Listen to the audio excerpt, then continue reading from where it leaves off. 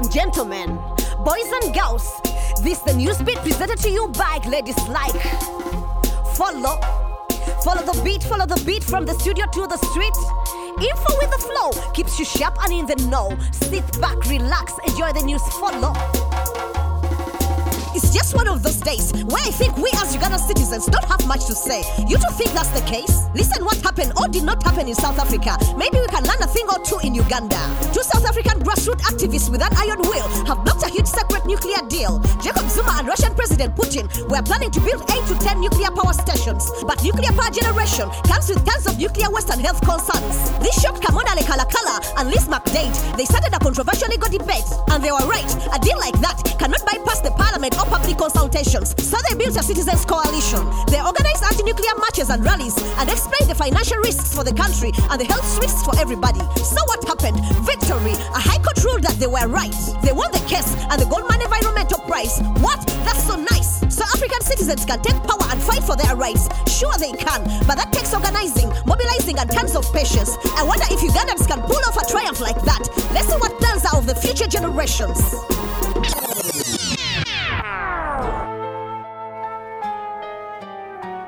This one's for the kids, y'all. Education at any price could cost them their life. Late to bed and early to rise. Does it make you healthy, wealthy and wise? Can you open your mind with those sleepy eyes? School kids better realize it's only 5 a.m. but the bus is beeping, picking up kids who really should be sleeping. The same kids are cramming up to 10 p.m. Something has to change in this crazy system. Elizabeth Musoke, a sociologist, says that the schools are drilling our kids. They begin at P1 to get aggregate 4. Success at any price, which is too hardcore. And parents are to blame for rushing to work while their kids walk to school alone in the dark. The law says classes must start at 8, but at 6 a.m. kids are at the school gate. The streets aren't safe for our children at night, yet parents and teachers let them out of sight. And this can lead to some awful dangers, with people falling prey to the vices of strangers. This isn't just a case of stress and fatigue, pushing kids to achieve in the Premier League. Those who rise early for their daily instructions can become victims of rape and abduction. Janet Museveni, the president's wife, chaired a committee to put an end to the strife. They criticize parents who choose schools far away, forcing kids to rise before the break of day. They said schools should stick to laws of the land. Classes before 8 a.m. should be banned.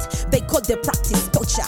It must be ended. They would close down schools who continually offended. Last word from Dr. Shirandya Nabanji. She said fatigue makes kids rude and angry. If they are overworked, the results aren't cool. The only lesson they will learn is how to hate school. I'm MC Yella, reporting for NewzBeat. Meet George William Waligo, aka Mzee Chiviri, a citizen hero who made a choice that wasn't easy. He works as a taxi steward from 7 to 5, but his true mission is to save children's lives. Waligo was a primary 6 dropout, but he worked hard so things could work out. He left Rakai to find work in Kampala, where he was a special hire and taxi driver. He ran the main routes Kampala to Masaka. He would even drive as far as Busia. But everything changed one ordinary day when he found an Indian boy on the way. He was hit at Kiswa Road. It could have been fatal, but Waligo rushed him to Mulago Hospital. From then, Waligo felt a strong conviction to protect the countless children crossing the road on the way to school. He took up a whistle as his tool and became a guard at the crossroad, a protector posted at Port Bell Road. He was a taxi steward earning only commission, but for 26 years he stayed in this position. His community definitely took notice, and Coca-Cola recognized him for his service. Waligo stays dedicated to his mission. A citizen hero whose self-satisfaction is knowing he protects the lives of children. That was the news on the beat. Next week will be another hit. Still ladies like, reporting live and direct with love and respect. Follow the beat, follow the beat, follow the beat, follow the beat. Yes, follow the beat. Follow the beat, follow the beat, follow the beat, follow the beat. Yes, follow the beat.